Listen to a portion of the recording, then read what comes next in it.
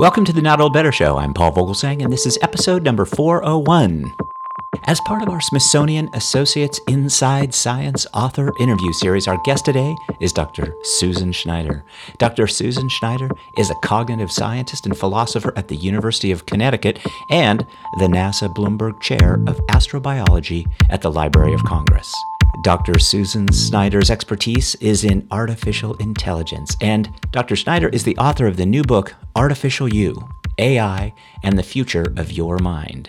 Dr. Susan Schneider will be presenting at Smithsonian Associates Inside Science Series November 12th, 2019. Check out our site for more details.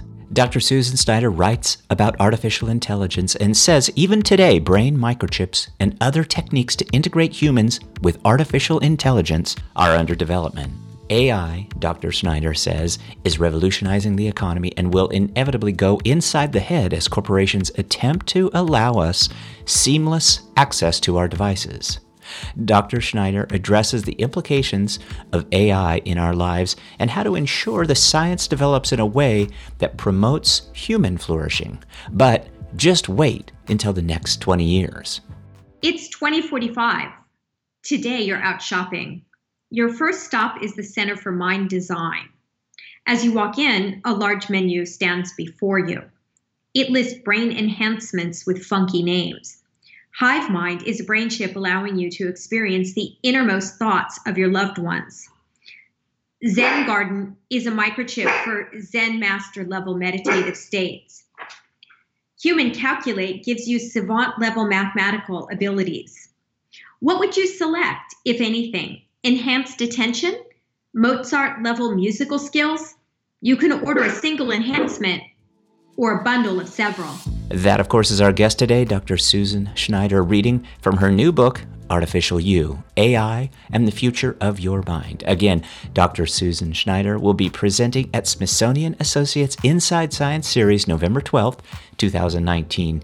Check out our site for more details, but Dr. Susan Schneider is here with us today, so please join me in welcoming to the Not Old Better Show via internet phone, Dr. Susan Schneider. Dr. Susan Schneider, thanks so much for joining us today. Thanks for having me. I'm excited to talk to you. I think this subject is fascinating, and I want to get into it, but why don't we begin by having you tell us briefly about your upcoming Smithsonian Associates presentation? Sure. I'm excited to say that I'll be speaking on the future of artificial intelligence at the Smithsonian Museum, and I'll be talking in particular about the future of the mind and how artificial intelligence is going inside the head. So normally when we think of AI, we think of how it might change the world around us, creating smart robots, intelligent assistants, and whatnot. But AI itself may actually go inside the head as well and change the human brain. So we may begin to augment human intelligence. And so in Artificial You, I look at the perils and promises of brain enhancement technologies as well as the possibility of creating intelligent robots. As I say, this is a fascinating subject. I really want to get into this. You refer to your new book, Artificial You. I want to talk a little bit about that, but let's start by asking you to define AI. So artificial intelligence is used as a very broad expression now. So when people talk about AI, they mean intelligent algorithms.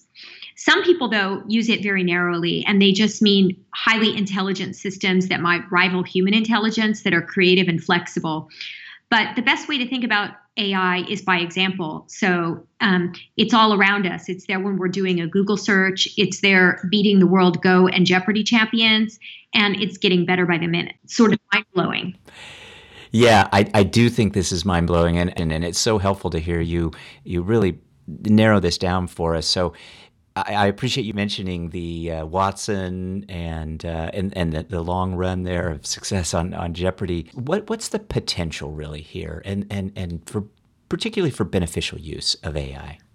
Well, there's so many different segments, in which we could divide up what AI can do. So there are AIs for warfare. There are AIs that could, say, dismantle nuclear reactor. There are AIs that can be used for smarter medicine. So it really depends on the sector of development that you're thinking about. In warfare, there's a lot of controversy, right? I mean, you can think about the dangers of deploying drones in an unethical way. And we already have the technology, for instance, with facial recognition and these ultra small drones for drones to, target particular people. And, you might think, well, do you want the robotization of warfare to occur? Would you do it to save human lives? And would it, in fact, save human lives? So there's a whole issue right there, right, with how that could affect the future. And I think we honestly don't know. There's so many unknown unknowns, right? But there's also other areas of AI where, things look very, very different. Here's one. I mentioned medicine. I'm sure almost all the listeners have experienced, bad medical diagnoses where the doctor, made a mistake, or the doctor missed a drug interaction, prescribed something that turned out to be wrong. All of that is happening because of human error, because the brain is just so finite. It's not like we can store all sorts of information. So, the idea here as we move into the future is to have AI that provides smarter medicine, but that comes with great perils as well. It's exciting to think that AI could, say, read our medical imaging in a more efficient way or catch drug interactions. But what about privacy? Do you really want all your data, on the cloud where, the insurance companies could deny you coverage, or employers could learn something about you that might cause them to not want to hire you or promote you? So I think there's a lot to think about when it comes to the future of artificial intelligence. And it's hard to really even make sweeping claims because, there's each sector in which AI will be deployed. And, the shape of the future is going to be very nuanced depending upon how things unfold in each sector. We are with Dr. Susan Schneider. Dr. Schneider is the author of the new book, Artificial You, AI and the Future of Your Mind. Dr. Schneider will be at the Smithsonian Associates Program coming up Tuesday, November 12th. This is part of the Inside Science program from Smithsonian. Again, Dr. Schneider, it's just great to talk to you. I think this is all so interesting. You write in your book a little bit about conscience and consciousness, and so those are similar words, certainly to me. What about these AI robots that you're referring to achieving consciousness? Great. So consciousness is the felt quality of experience. So when you smell the aroma of your morning espresso shot or hear the sound of your favorite piece of music, it feels like something from the inside to be you. So whenever you're awake and even when you're dreaming, there's a felt quality to your mental life. And that's what consciousness is. Now, conscience is something different. So we talk, for example, about having a guilty conscience, right? And some people don't, but they're still conscious. So an example I like to give is Jeffrey Dahmer was conscious, but he didn't have conscience. He probably, had a lot of experience when he was, dismembering people and whatnot, unfortunately, but he clearly didn't have a conscience. So yes, the two words have very different meanings. And so what I'm thinking about a lot in the book is the nature of conscious experience. And I'm asking questions in the book about whether the intelligent AIs that we might create in the future could have anything like the felt quality of experience, and how we might alter the shape of our conscious experience using AI in the head. So let's take it maybe in the opposite direction a little bit. Let's talk about the integration of computer technology within our own bodies, and maybe tell us a little bit about your work in that regard, and certainly give us your thoughts about that. Okay, great. So I'm a philosopher, so I'm primarily a theorist. I don't have a lab, but I am keenly interested in various AI projects. In fact, I'm usually on about 3 or 4 AI projects at any given time, and I use it as an opportunity to just kind of talk with scientists and think more about what science can and can't achieve. So in the domain of brain-machine interfaces, there is just so much going on. So for example, Elon Musk a few years back founded a company called Neuralink.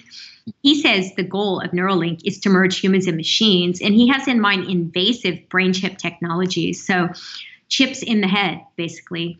Facebook is also interested in going inside the head. I find that a little scary.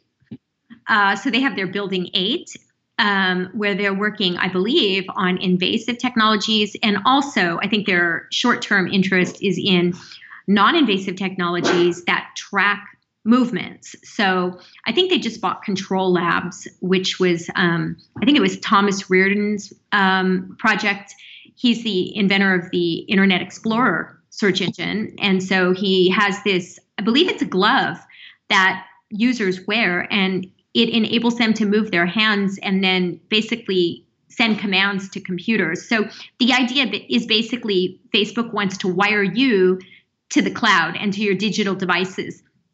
And the list of other companies that are doing similar projects is pretty long. DARPA has also for years been very interested in these kinds of issues. Yeah, this is great stuff. We so appreciate your time. I just have one. I know you're super busy, Dr. Schneider, and so I really have one final question for you. And I'd like to talk a little bit about the book, Artificial You, AI and the Future of Your Mind, because the reviews are excellent. And you talk a little bit about the implications of AI in our lives and how to really ensure that science develops a way that promotes us as humans flourishing with this. And so I wonder, are you optimistic about this? No. Well, I mean, I have a lot of worries. So, I worry about us losing control of intelligence systems that outsmart us. That's one worry. That's been articulated by people like Nick Bostrom and Stuart Russell. I'm also worried about privacy. I mean, we're already seeing all kinds of dystopian scenarios unfold, with Facebook and Cambridge Analytica, internet bubbles. People just seem to live in their own little worlds. It's hard to tell if AI regulations will step in, and it's hard to tell whether we'll be able to keep abreast of technological developments in a savvy enough way so that we can shape the future in a way that is conducive to human flourishing. And I think what we have to do is have public dialogues about what we want. Like, do we want AI to go inside the head and enhance humans as opposed to just treat illnesses? Do we really want to integrate seamlessly with our digital devices the way that, Facebook and Neuralink are working on? So, I mean, these are all the things that are the challenges now, and I'm not sure how we'll be able to move forward unless we face them as a whole society where all stakeholders are involved. Dr. Susan Schneider, we certainly hope that we can continue this public dialogue with you, author of the excellent book, Artificial You, AI and the Future of Your Mind. This is really going to be a great subject, and we're looking forward to seeing you, Dr. Schneider, Tuesday, November 12th at Smithsonian Associates. But thank you so much for your time today. This is interesting. I hope we can have you back sometime. Thanks, Paul. I appreciate it. I really enjoyed talking to you. My thanks to Dr. Susan Schneider for joining me today. Links and ticket details for Dr. Susan Schneider's Inside Science presentation, Artificial Intelligence, Will It Go to Your Head Someday?, will be available at the notoldbetter.com website and the Smithsonian Associates website, all of which we'll link to. And thanks to the wonderful Smithsonian team for all they do to support the show. Talk about better, the Not Old Better Show. Thanks, everybody.